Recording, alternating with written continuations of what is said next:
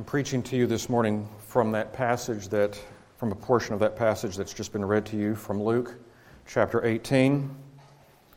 Let's consider these words again. Referring to the disciples, then they also brought, or referring to parents, then they also brought infants to him that he might touch them. But when the disciples saw it, they rebuked them. But Jesus called them to him and said, "Let the little children come to me, and do not forbid them, for of such is the kingdom of God. Assuredly I say to you, whoever does not receive the kingdom of God as a little child will by no means enter it." Well, in that little paragraph there, Luke records two rebukes. We observe that the disciples are rebuking parents who were bringing their younger children to Jesus, asking Jesus to bless them. Because of that, Jesus rebukes the disciples. They are doing something, and Jesus has to tell them to stop doing it. And then Jesus tells the reason why they must stop. And the reason has to do with who enters the kingdom of God. The disciples have something that's very wrong in their thinking. They have something very wrong in their understanding of the kingdom, and it's being shown outwardly in their response to these children. So if we're going to take from that what we need to believe, we need to understand what the problem is. And then after that, we need to understand, or we'll be able to understand, the correction that the Lord gives to the problem. Because if you can understand the Lord's correction, there is for you this morning in this portion of God's Word very good strength and encouragement for you today. Maybe you've come today weary with the constant struggle with your sins. Then you need this today. Maybe you need strengthening in your assurance of salvation. Then you need this today. Do you struggle ever with doubts over whether the Lord's gospel promises are really being offered to such a horrible sinner as you? Then you need this today. You ever think the Lord has become so exasperated with you that He isn't going to listen to any more of your prayers where you try to confess those same old sins again? Do you stand on the outside with no profession of faith in Christ? Do you stand on the outside of the church? Do you stand apart from Christians, sort of looking in and thinking that, well, maybe they must have all done something really good to have the Lord's welcome and to have His love? Do you think that the Lord will never bless you with His forgiveness because you don't have anything good to bring to Him? Do you ever struggle thinking that a king as great as the Lord isn't going to afford someone like you any of His attention or kindness? If you think that, then this portion of God's Word is for you. And by the way, you'll notice that Luke places this problem and this correction right after the parable of the Pharisee and the tax collector. Coincidence? Or are we really still on the same topic of who receives the gift of God's saving love? Let's put our attention on the text and let's begin by identifying the problem. But you probably need to get yourself prepared with some humility, because none of us are immune from the particular problem that we're going to see. And we need to prepare ourselves with some humility because the rebuke given to those disciples is just as much for us. The problem we begin to see is that some of the disciples that are following Jesus have decided that they have the right to serve as, bodyguards. They've decided they have the right to serve as guardians of the Lord, that they're going to guard His time and that they're going to guard His attention. And they've decided that they have the right to permit some and to forbid others from taking up the Lord's time, from taking up His attention. And you notice that here we see that some of them have decided that Jesus isn't to be bothered by these children whose parents want Him to pray for their children, to bless them, perhaps in some cases to heal them. Now, what is it exactly here? What is the thinking about either the children or what is the thinking about Jesus that leads these disciples to draw conclusions about who is worthy to receive His blessing or His healing or any of His loving attention? They're thinking something about the children, and they're thinking something about Jesus, and they are wrong on both accounts. Now, this is not the first time in the Gospel of Luke that Jesus rebukes His disciples by referring to children. So, let's go back at this point to chapter 9, and let's be reminded of this. Let's see where this has happened before. This is Luke chapter 9. Jesus has to rebuke them. He uses the illustration of a child to do it. Luke chapter 9, and here's verse 46. Then a dispute arose among them as to which of them would be greatest. We're beginning to uncover the problem, aren't we? The disciples here in chapter 9, they've been hearing Jesus preach the same things that we've been hearing as recorded here in the gospel. And what we all have heard is Jesus clearly, plainly, repeatedly present Himself as the fulfillment or as the long prophesied Messiah, as the fulfillment of the messianic prophecies. He has very clearly been presenting Himself, preaching Himself, proving Himself as the anointed King of the kingdom. He is the King, He has been preaching. He is establishing His kingdom, He has been preaching.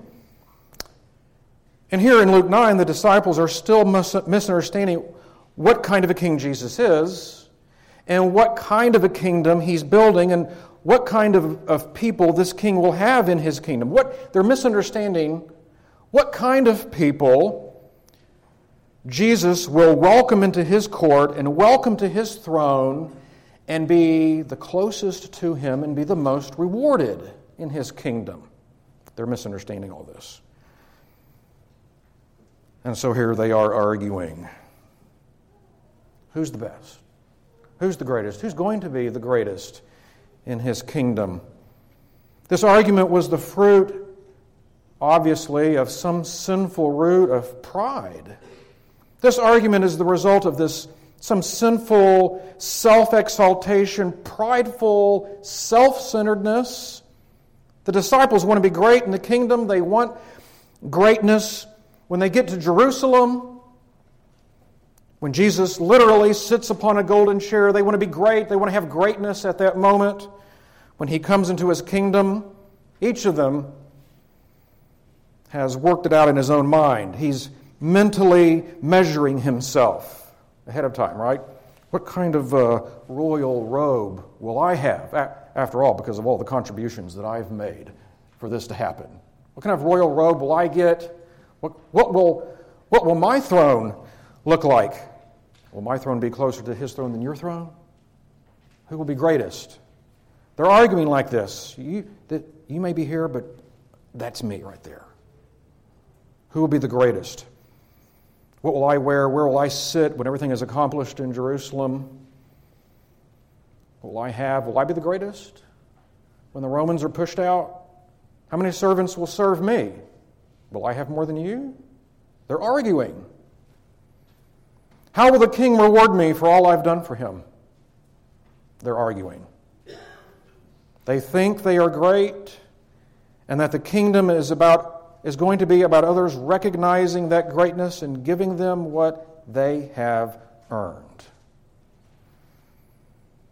Arguments of greatness are only conducted among people who think that they deserve to be recognized and rewarded by others because of their greatness above others. That's who's involved in these kinds of arguments. Here we have each disciple trusting in his own worthiness and despising others. Each disciple despising the other disciples for not recognizing their greatness. And all of this in the context of how the kingdom is going to be built. Arguments about who is the greatest are conducted by people who trust in themselves and despise others. Look at them. Look at those disciples there. Look at them despising each other. Look at them jostling for position over others. Look at them forgetting that if the Lord has welcomed them into this kingdom, that it was by His grace and not because they were so great even to begin with. Look at them forgetting that. Private comparison had surely begun in their minds, and now it's breaking out into a public rivalry. Private grudges certainly were working somewhere just underneath the surface, and now they've broken out into disputing. This kind of prideful self-centeredness, it thrives on forgetfulness, forgetting who we really are. It thrives on that kind of forgetfulness. And this argument was inexcusable because of what Jesus had already taught about the kingdom. This kind of argument was inexcusable because of what Jesus had already been preaching of Himself. Let me give you one example. Jesus had already preached saying, "The Spirit of the Lord is upon me, because He has anointed me to preach the gospel. He has anointed me to preach the good news of salvation. He has anointed me to preach the good news of the granting of kingdom membership to those who have the riches to pay for it. Good news of kingdom membership to those who have the riches to pay for the king's attention, to those who have what it takes to pay for his favor? No. Good news to the poor, he says, who can bring no impressive resume. This is the good news of salvation preached to those who can afford no tribute of gold, no tribute of good works, who have no way to impress the king or to pay him back. Jesus says, "The Spirit of the Lord is upon me. He has sent me to heal." Who? Those who are already well? Those who are already strong? Those who are already perfected in holiness? No. Jesus has preached saying, "He has sent me to heal the brokenhearted." It's the proclamation of the good news of salvation, of kingdom membership. This is being offered to those who have nothing to mention to this king except the confession of their sinfulness. It's the good news of salvation being preached to those who have nothing to set before this king except their broken and contrite spirit with true grief over their offenses. Jesus says, "The Spirit of the Lord is upon me. He has sent me to proclaim liberty." To who? To those already free? To those who have already set themselves free from the bondage of sin and from the penalty of death because of what they think they're doing or because of what they think they're not doing? Is it liberty only for those who are better than others? No. He is a king who preaches and freely offers liberty to the captives, he says. The good news of salvation, the good news of kingdom membership to those who are powerless to free themselves by whatever it is they think they're doing or whatever it is they think they're not doing. Jesus preaches the recovery of sight to those who were just better born, who already have in their own souls, by their own strength, by their own wisdom, they have already the light and life of the truth. No. This is sight to the blind. Jesus came to set at liberty those who are already themselves free. No, liberty for those who are hopelessly, helplessly oppressed under the burden of sin and its righteous penalty. This is what Jesus has been preaching. And then those disciples here in Luke 9 argued about who was going to be the greatest in this kind of a kingdom and in the presence of this king. Inexcusable. It was a blasphemous argument. As if any of them had any resume of holiness to hand over to the king in order to get the best seat at the feast. As if their admission into the kingdom was based on their greatness as the world measures greatness. So, what's the problem? The disciples are measuring greatness, and thus they are measuring their own worthiness to have the king's best rewards. They're measuring this in terms of how the ordinary kings and ordinary kingdoms of this world operate. It's the wrong definition of kingdom greatness. That's the problem. You know that every king and every kingdom has its greatness. The ordinary kings of this earth, they display their greatness with the taking, the keeping, the growing of their gold and of their power. And how do ordinary kings glorify themselves? With the expensive and shiny and so temporary things of this world.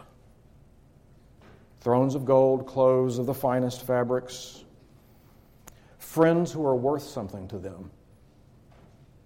That's how the ordinary and unholy kings of this world glorify themselves.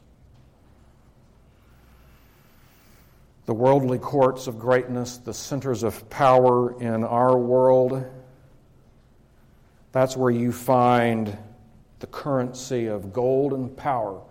That's what gives you a voice. It's your gold, it's your power that gives you a voice with the king. You want to have his ear? Do you want to have his attention? Do you want to have some small favor from his hand? It's about the quality and the quantity of what you bring. What do you have to offer? Nothing? King's not interested. That's how it works in the ordinary kingdoms of this world. That's the greatness of the kingdoms of this world. We measure them in terms of the greatness of their gold and the greatness of their power. The more merit you have, the more privileges you can buy. That's how it works. And here the apostles were arguing over who had earned Christ's best rewards and who would have the best seats and who would have the best privileges.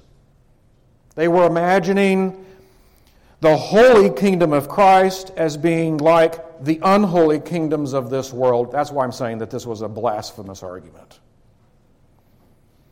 Thrones of gold, robes of reward for their own goodness. Their sin of pride being propped up by the sin of forgetfulness. The disciples are forgetting who they are. They're forgetting who Jesus is.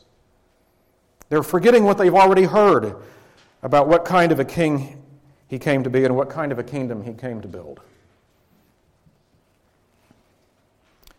Now, here in Luke 9, notice verses 47 and 48, the correction that Jesus gives to this. And Jesus, perceiving this, perceiving that they're the wrong thinking about themselves, perceiving their wrong thinking about him, perceiving this wrong understanding of greatness, perceiving the thought in their heart, took a little child and set him by him and said to them, "Whoever receives this little child in my name receives me. And whoever receives me receives him who sent me. For he who is least among you all will be great." The little child is an illustration of humility. Who is granted entrance into the kingdom of Christ? Entrance is not granted to the unrepentant who refuse to humble themselves with confession of their sinfulness and confession of their helplessness. The unrepentant who do not humble themselves, they don't go back to their houses with God's testimony that their offering was welcomed at His throne. The disciples want to argue about personal greatness. They want to argue about who will have first place in the kingdom, but then Jesus takes a child. And He uses a child to say first place thinking and prideful, self-serving thinking and prideful thinking about personal merit or quality or quantity as a basis for admission into the kingdom. This has absolutely no place at all in His kingdom. Consider the child. Illustration, an example of humility. The disciples are arguing about who deserves the best, but His kingdom is not a reward for those who have earned it or deserve it. Access to His throne is not paid for with the currency of our own spiritual wealth or power. It's granted by grace to the humble and to the trusting.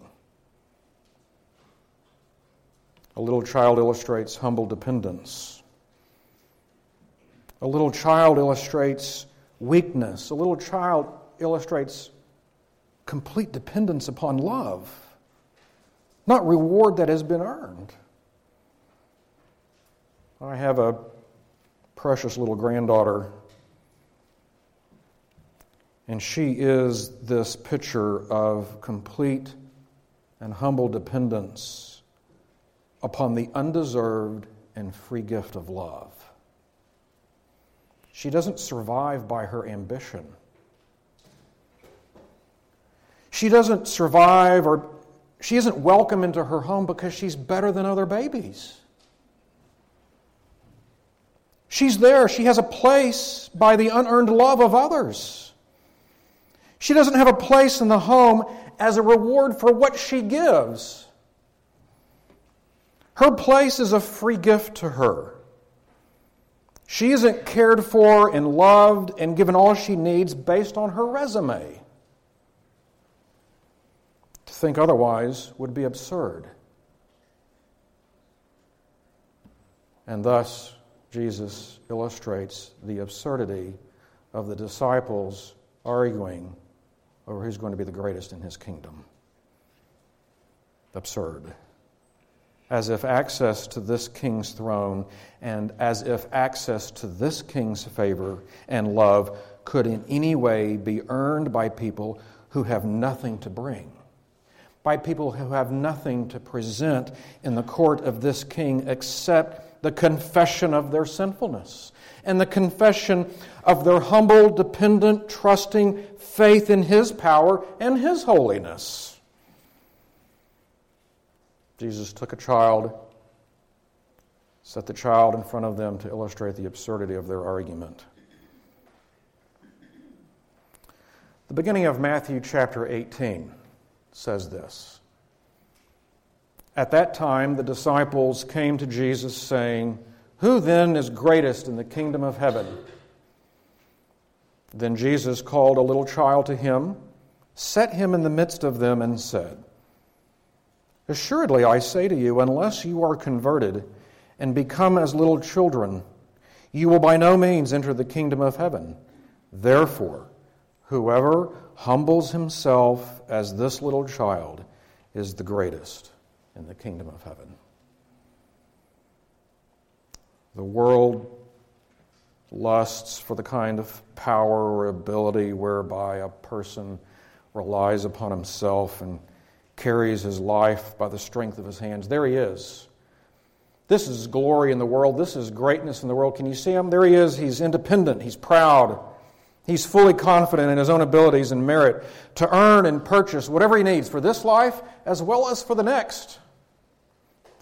That's great, isn't it? That's what greatness is in this world. But what about this king? Entrance into the court of this king is by grace, when he opens the gate through which the poor in spirit walk. The poor, the needy, who have nothing to pay, who readily confess they have nothing to pay, and who humbly, fearfully confess in the presence of this great king that they have sinned against him, and that they cannot demand any reward, but they simply beg for his merciful, undeserved forgiveness. Oh, yes, Jesus says, that right there, that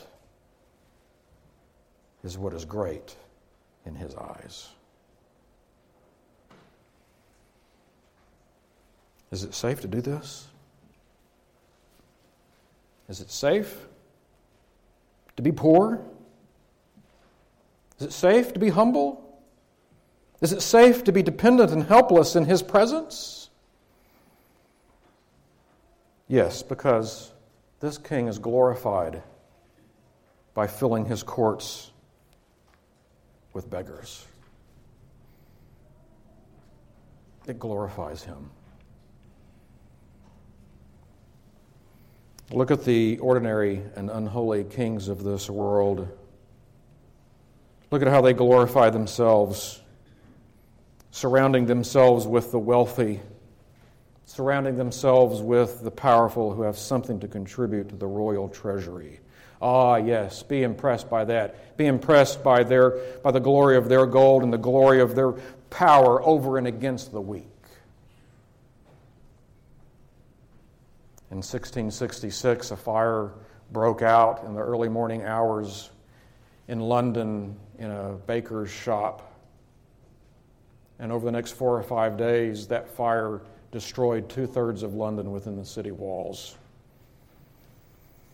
And it affected rich and poor, but especially the poor were affected, living in the poor quality homes with poor quality materials, less maintenance. It was especially devastating to the poor in the poor neighborhoods. And afterwards, there were some in the court of King Charles who expressed how glad they were that the fire had happened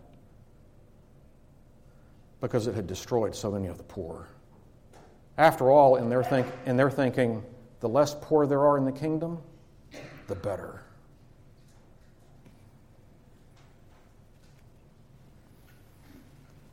But what about our king? How was he glorified? You can look to King Charles and you can get an idea of the unholy kings and kingdoms of this world, but I say to you now, look to Christ, who is glorified by his mercy to the weak, who is glorified by his generosity to the poor, who can't pay him anything back. Behold his wealth of mercy. Behold his treasury of grace, his storehouse of the wealth of his righteousness. And guess what? It's not for sale. The Lord, through the prophet Isaiah, said, "Come. Come, everyone who thirsts. Come to the waters. He who has no money, come. Buy and eat. Come, buy wine and milk without money and without price. Why do you spend your money for that which is not bread? Why do you spend your labor on what does not satisfy? Listen diligently to me and eat what is good and delight yourselves in rich food." And we would say of the prophet, we would say of the Lord, well, how may we have this? How may we have this bread and this wine, though we have no money? How is it that we may come and have these things? And the Lord says, incline your ear. Incline your ear and come to me. Hear that your soul may live. And I will make with you an everlasting covenant, my steadfast, sure love for David. Give your ear to this gospel preached by this king. Come and listen. Give your ear to this.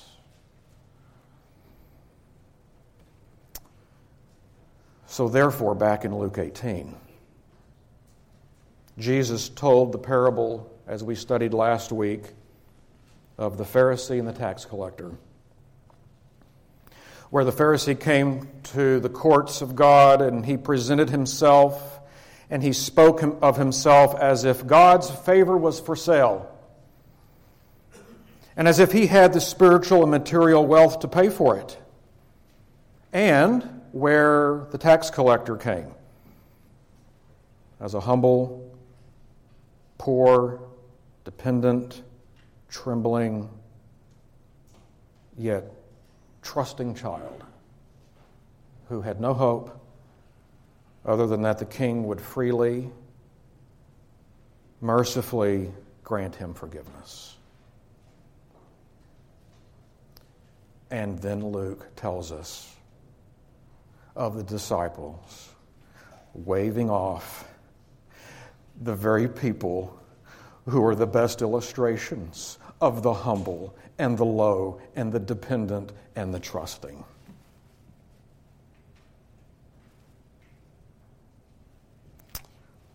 What in the world are they doing? What in the world are they doing?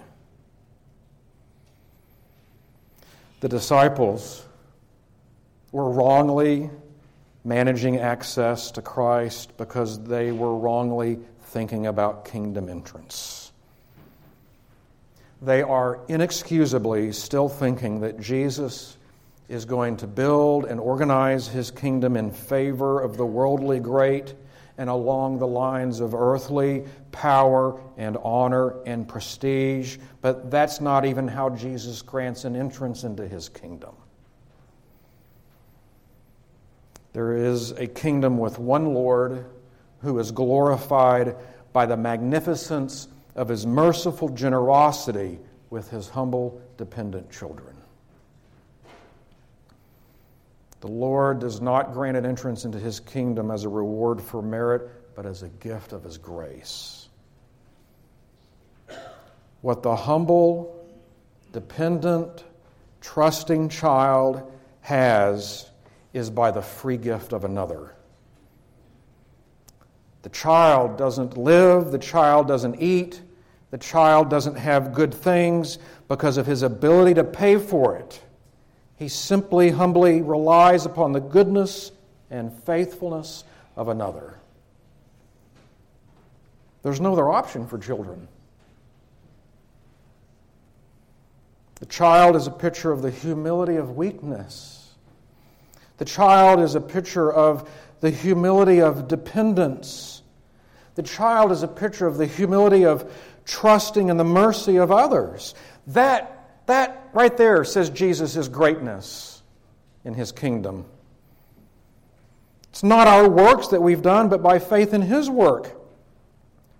That's the offering that he accepts. Not our gold, it's not our power, not what we think we're doing, not what we think we're not doing. It's this humble offering of our faith in his work. That's the offering that he accepts. That's the offering that glorifies his grace. He accepts that offering of our repentance. He accepts that humble offering of our faith, but only because our offering is covered by the blood and payment of his offering. The altar of incense was kept pure and holy, not by wiping it off. The altar of incense was kept pure and holy and clean by the application of the blood of the burnt offering to it. And then the incense would rise and be welcomed there and envelop the mercy seat. Humble, self-loathing repentance that first looks at the altar of burnt sacrifice and confesses that we should have been consumed by wrath. And then, humble, dependent, trusting faith that holds on to the promise that the sacrifice provides the safe and welcomed approach to the throne. All of this is what Jesus says is great. This is what is great. This is what is beautiful. This is what is accepted before his throne. Humble, dependent,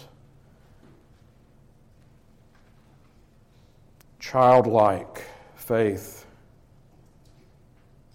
This is great, Jesus says. It's our repentance and faith, whereby we quit trusting in ourselves and we entrust ourselves childlike completely to His mercy. Even our repentance and faith that we have is His gift to us, and then this is the great gift that we return to Him. This is what honors Him. This is what is great. This is what adorns and beautifies His court. The repentance and faith of His people. Look by faith into the court of this King, and your eyes will be dazzled by truth. Look at the splendor of the truth in the court of our King. There they are. There are His people assembled together. There they are, laying before their King their humble confession of the truth of their poverty. There they are doing that with grief over their sins. There they are doing that with a hunger for righteousness. This is greatness. When His people openly declare that they are poor beggars before His throne, but there they are, resting, boldly confident in His promise that the eternal heavenly treasure has been purchased for them. Oh, look at the splendor of the truth in His court. This is greatness. Look into the courts of the ordinary and unholy kings of this earth, and you'll see people playing the games of honor, and you'll see the people there playing the games of worthiness. You'll see them there playing the games of bribery, trusting in themselves, promoting themselves before the king, despising others. And you'll see those ordinary and unholy kings actually promoting it for whatever it might offer to them. Go ahead, put your eyes on the ordinary and unholy kings and kingdoms of this world.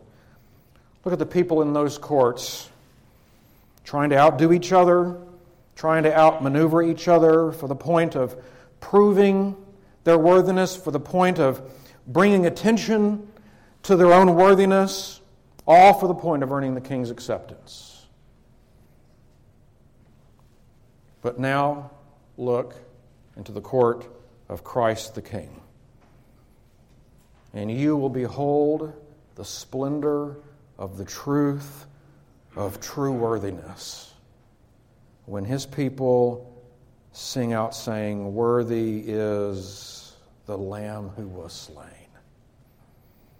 He is worthy to receive power and riches and wisdom and strength and honor and glory and blessing. Listen to them as they pray this song, as they sing their prayers. Blessing and honor and glory and power be to Him who sits on the throne and to the Lamb forever and ever. You can hear them not demanding any reward. You can hear them not expecting reward for their worthiness, but you hear them instead openly, thankfully, joyfully, with a sense of amazement, confessing that they are the ones who needed redemption from their sins by the worthy sacrifice of the Lamb. Oh, behold the splendor of truth. Behold this greatness in the court of this King. Behold His glory. Behold His worthiness. Behold His beauty. You can hear the truth as they sing out, the truth of their humble dependence upon the riches of the King's merit, the riches of the King's grace. You can hear their trust in His power. You can see their eyes turn to His glory. But when that Pharisee went up to the temple to pray, he brought into those courts defiling lies. Look at him there, trusting in all of his riches. Look at him there, trusting in all of his own holiness, with no dependence upon the substitutionary sacrifice of the Lamb of God. He came to the temple already full. He came to the temple already complete by his own bold and proud estimation. which is why he left with nothing more than what he brought. There was no room in his hands to receive anything. He didn't humbly ask for anything. He brought blessing or praise for his own worthiness, for his own power, for his own riches, treating the Lord as if he's just like any other old king, which made his approach and his standing there in the courts of God blasphemy. The Lord? Oh yeah, I've seen this before. The Lord's a king? Yeah. Like any old king. His kingdom like any other old kingdom. He's like any other king who affords his favor only to the worthy who can pay him back, and, well, here I am. This is the Pharisee. There he was, trusting in himself. There he was, basking with praise in his own goodness. And then he noticed, ooh, the tax collector over here. Ooh. What is he doing here?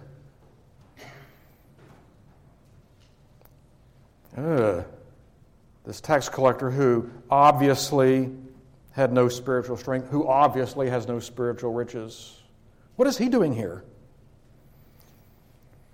God, I thank you, says the Pharisee. God, I thank you that I'm not like him. Look at him over there. Oh Lord, the Pharisee is thinking to himself, oh Lord, you must be just as embarrassed and as offended as I am by the presence of such lowliness, you and I being as great as we are.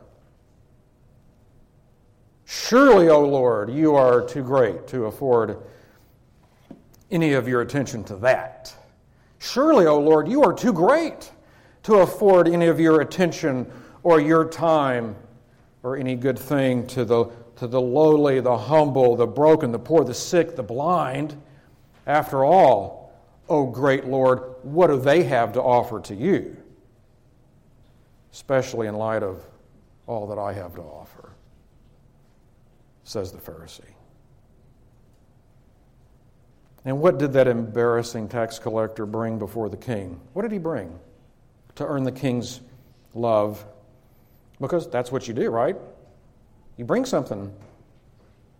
That's what you do with the ordinary kings. That's what ordinary kings expect. What's your contribution? That's what ordinary kings do when they look at their subjects. What do you add to me? What do you bring to me? How do you improve me? Nothing? Next.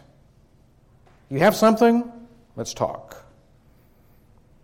That's how it works ordinarily. Tax collector, what did he bring? Well, he brought the same thing that a young child brings to the home to earn the love of her parents, which is precisely nothing. Because first of all, he didn't have anything to bring. Because second, that love isn't earned. That love isn't deserved. If there is any granting of love, if there is any granting of forgiveness, if there's any granting of mercy in the courts of that king, it's freely granted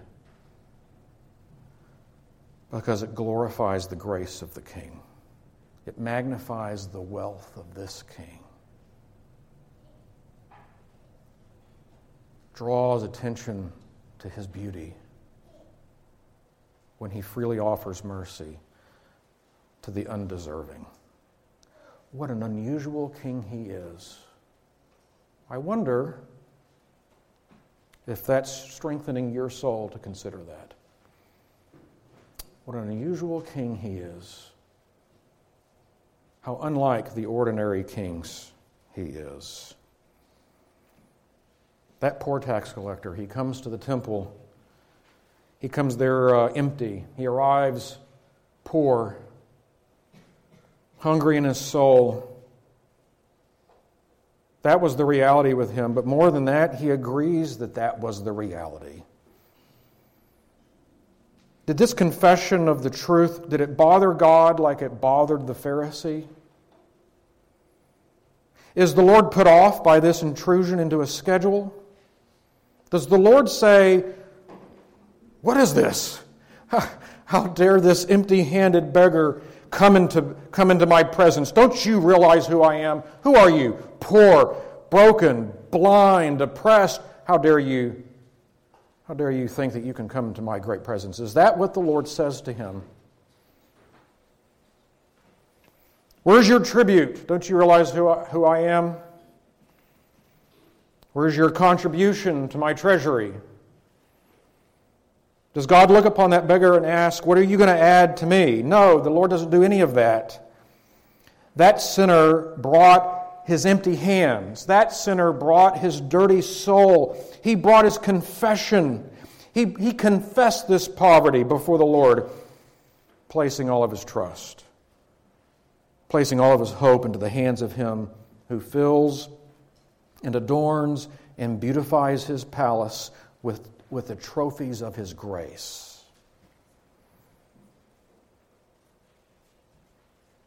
Jesus tells us that the tax collector stood afar off. He came to the temple, but he stood afar off. But the psalmist tells us that God is near to those who have a broken heart. The psalmist tells us that God is near to those who have a contrite spirit. And then Luke records the moment when some of the disciples are shooing away those who are the perfect illustration of the lowly, the humble, the dependent, the trusting, who need everything provided for them and who can't pay for any of it.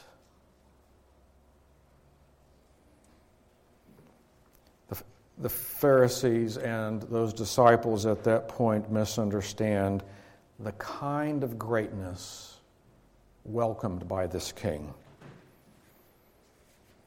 And why do they misunderstand the kind of greatness welcomed by the king? It's because they were misunderstanding the greatness of the king. You remember Aaron's sons, Nadab and Abihu, who made the incense offering in a way not commanded by God. They approach God as if He can be regarded as just any old God, and just any old approach will be fine with Him because He's just any old God. If God had accepted their proud defiling of His courts, the message to everybody would have been that God is just like any of the other false gods that get propped up in men's imaginations. No different would have been the message. But you remember what Moses said to Aaron. When it wasn't the smoke of incense, it was the smoke of human flesh. And he said to Aaron, this is exactly what the Lord said. This is exactly why He made all of these arrangements, that He must be regarded as holy. So therefore, imagine what would have been the message if Jesus had allowed the disciples to form this security around Him to protect Him from the intrusions of the lowly and the helpless and the dependent and the trusting who had no money, who could afford no price, who had no contribution, who had no bribe. What would have been the message? The message would have been that Christ came to build a kingdom just like any other old kingdom, and that He came to be a king just like any other unholy king of this earth. That's the message that would have been sent. We remember earlier in the gospel, Peter falling down at Jesus' knees, crying out, saying, "Lord, depart from me, for I am a sinful man." That is the confession of the poor in spirit. And when Jesus told Peter, "Do not be afraid," that was the gift of grace. When that leper fell on his face before Jesus and he implored Him, saying, "Lord, if you are willing, you can make me clean," That's the begging of the poor in spirit who humbly confess they must be cleansed if their worship is going to be allowed to touch the throne. And then Jesus said to that man who had nothing to offer, who brought nothing to Jesus but his filth, to that man Jesus said, I am willing. It was the gift of his cleansing, it was the gift of his grace. When a paralyzed man and his friends figure out a way to get him through a roof and to put him in front of Jesus, that's the desperation of the poor in spirit. And when Jesus saw their faith in him, he said to that man, your sins are forgiven. That was a gift of the riches of heaven to people who had nothing to pay for it. When Levi rose up and left everything at the call of Jesus, that's what the poor in spirit do when they have found him who is worth losing everything else which wasn't really that valuable to begin with. Can you tell what Jesus is doing? Can you tell what he's doing? Jesus is assembling his house. Do you know what conquering and victorious kings do? They build houses for themselves.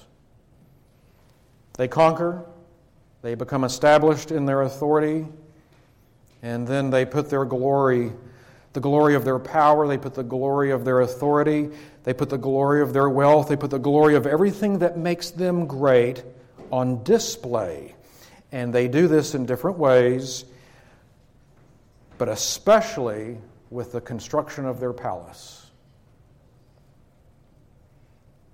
When you see the establishing of the dwelling place of the king, then you know that the king is established. And when you behold the greatness of the palace, you understand his greatness. Do you want to understand something of the greatness of a king? Because after all, that was the original problem, right? Misunderstanding greatness. Do you want to understand the greatness of a king? Do you want to have an idea of his power? Do you want to have an idea of his wealth? Well, you look at his house. You look at his palace. And our Lord doesn't build with dead stones. He doesn't build his house and display his wealth and power through gold and silver. He's building a palace worthy and fitting for the kind of king he is.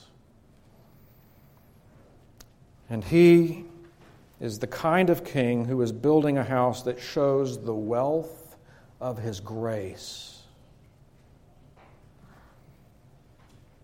He's building a house that shows his power to place heavenly riches into the open hands of the begging poor. Now, what power is that? Ordinary kings may at times have power to save their subjects from the power of an invading army, but Christ puts his power on display. He puts his wealth, his glory on display by delivering his people from the power of death. Ordinary kings may give their people land, but Christ gives his people eternal life. What a king. What a king. Ordinary kings fill their courts with the rich. They fill their courts with the powerful. They fill their courts with the healthy. But our king glorifies his greatness by welcoming to his throne the poor that he enriched. He welcomes to his throne the hungry that he has filled. He welcomes to his throne those who were dead, but he made alive by his word and spirit. By shooing away the humble, by dismissing the dependent and the poor who have nothing to offer to Christ, the disciples were getting in the way of the most magnificent palace construction ever.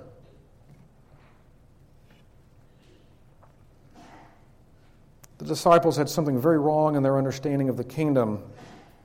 They were misunderstanding the greatness of those who enter the kingdom, the greatness of humble, dependent trust. They were misunderstanding the greatness of the King.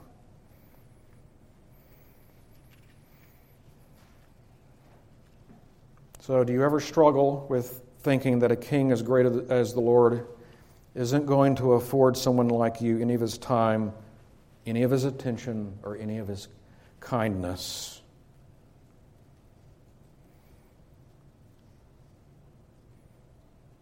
Your misunderstanding is greatness. Behold, by his word today, the greatness of this king, and come again to him. Bring your weariness. If that's all you feel like you can bring today, your weariness and your discouragement with your struggle, with your sins, bring that and lay that at his feet. And you've laid it before his feet before, haven't you? Countless times. Lay it before him again. Because he's great. And he welcomes the poor. And he welcomes the beggars. He fills his court with those who have nothing to lay before him but a confession of their sinfulness, who can bring nothing before him for begging for his mercy. This Christ says, this is beautiful. This is great. This adorns my court, he says. Do you need strengthening of your assurance of salvation? Consider how great he is. Let his greatness not turn you away. Let his greatness draw you in. That you are safe with him. That beggars are safe with him. That the poor are safe with him. That the blind are safe with him. That the oppressed are safe with him. The good news of his preaching, the good news of his kingdom is offered to those people. Do you struggle with doubts over whether the Lord's gospel promises are really being offered to such a horrible sinner as yourself? Well, who else are the promises being offered to? Who else would they be offered to?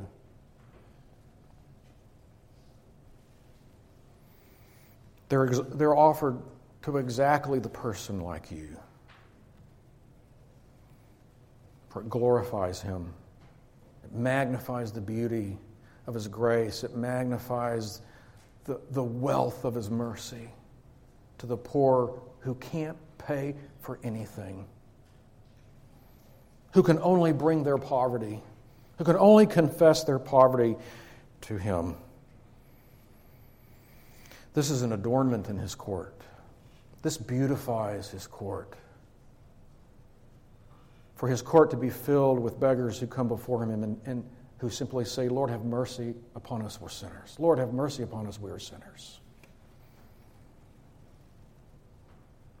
Do you ever think the Lord has become so exasperated with you that you think he isn't going to listen to any more of your prayers where you bring the same old confession of the same old sins? That's what the disciples must have been thinking as they're shooing away. But no, the Lord says, bring these people to me. Bring these people to me. Bring me the poor, bring me the blind, bring me the sick. Bring me the ugly, bring me the defiled. Bring me those who have nothing to give to me. Bring those who have no bribe. Bring those who have no tribute of gold, who can offer no tribute of power. Bring them to me, says Jesus. These are the ones that the Lord loves to bless. These are the ones the Lord loves to welcome to himself. Because it shows how great he is. It shows the greatness of his love. It shows the greatness of his grace. It magnifies his tender compassions. What an amazing king this is. How unusual he is. How unlike the unholy and ordinary kings of this world. You ever struggle with thinking that a king as great as the Lord isn't going to afford someone like you any of his time or any of his attention or any of his kind? No, it's because he is so great that you ought to come to him. But all I have are my sins. That's right. That's all you have. That's right. That's the truth. And his courts are adorned with the beauty of that truth, with the beauty of that confession. If all we have to bring to him is a confession of our sinfulnesses, if what we bring to him is this humble, self-loathing repentance with grief over our sins, with a hungering for righteousness, when we bring this offering of our faith, whereby we've first looked to the altar of burnt offering, where we first have looked and we've said, yes, Lord, that should have been me. I should have been consumed by your fiery wrath. That should have been me. It would have been right. It would have been just. This is beautiful. This is great. When that faith makes its approach and burns the incense, that's the prayer, that's the worship that ascends, and it moves into the Holy of Holies, and it envelops the mercy seat. And that's what God allows to touch his throne. But why, you would say, why would God do that? Why would he permit this? Because it glorifies his mercy. It glorifies his grace. It glorifies the holiness of his love, the holiness of his mercy, the holiness of his tender compassions. And if you'll take that in today and contemplate the greatness of God, your soul will find the strength that it needs today.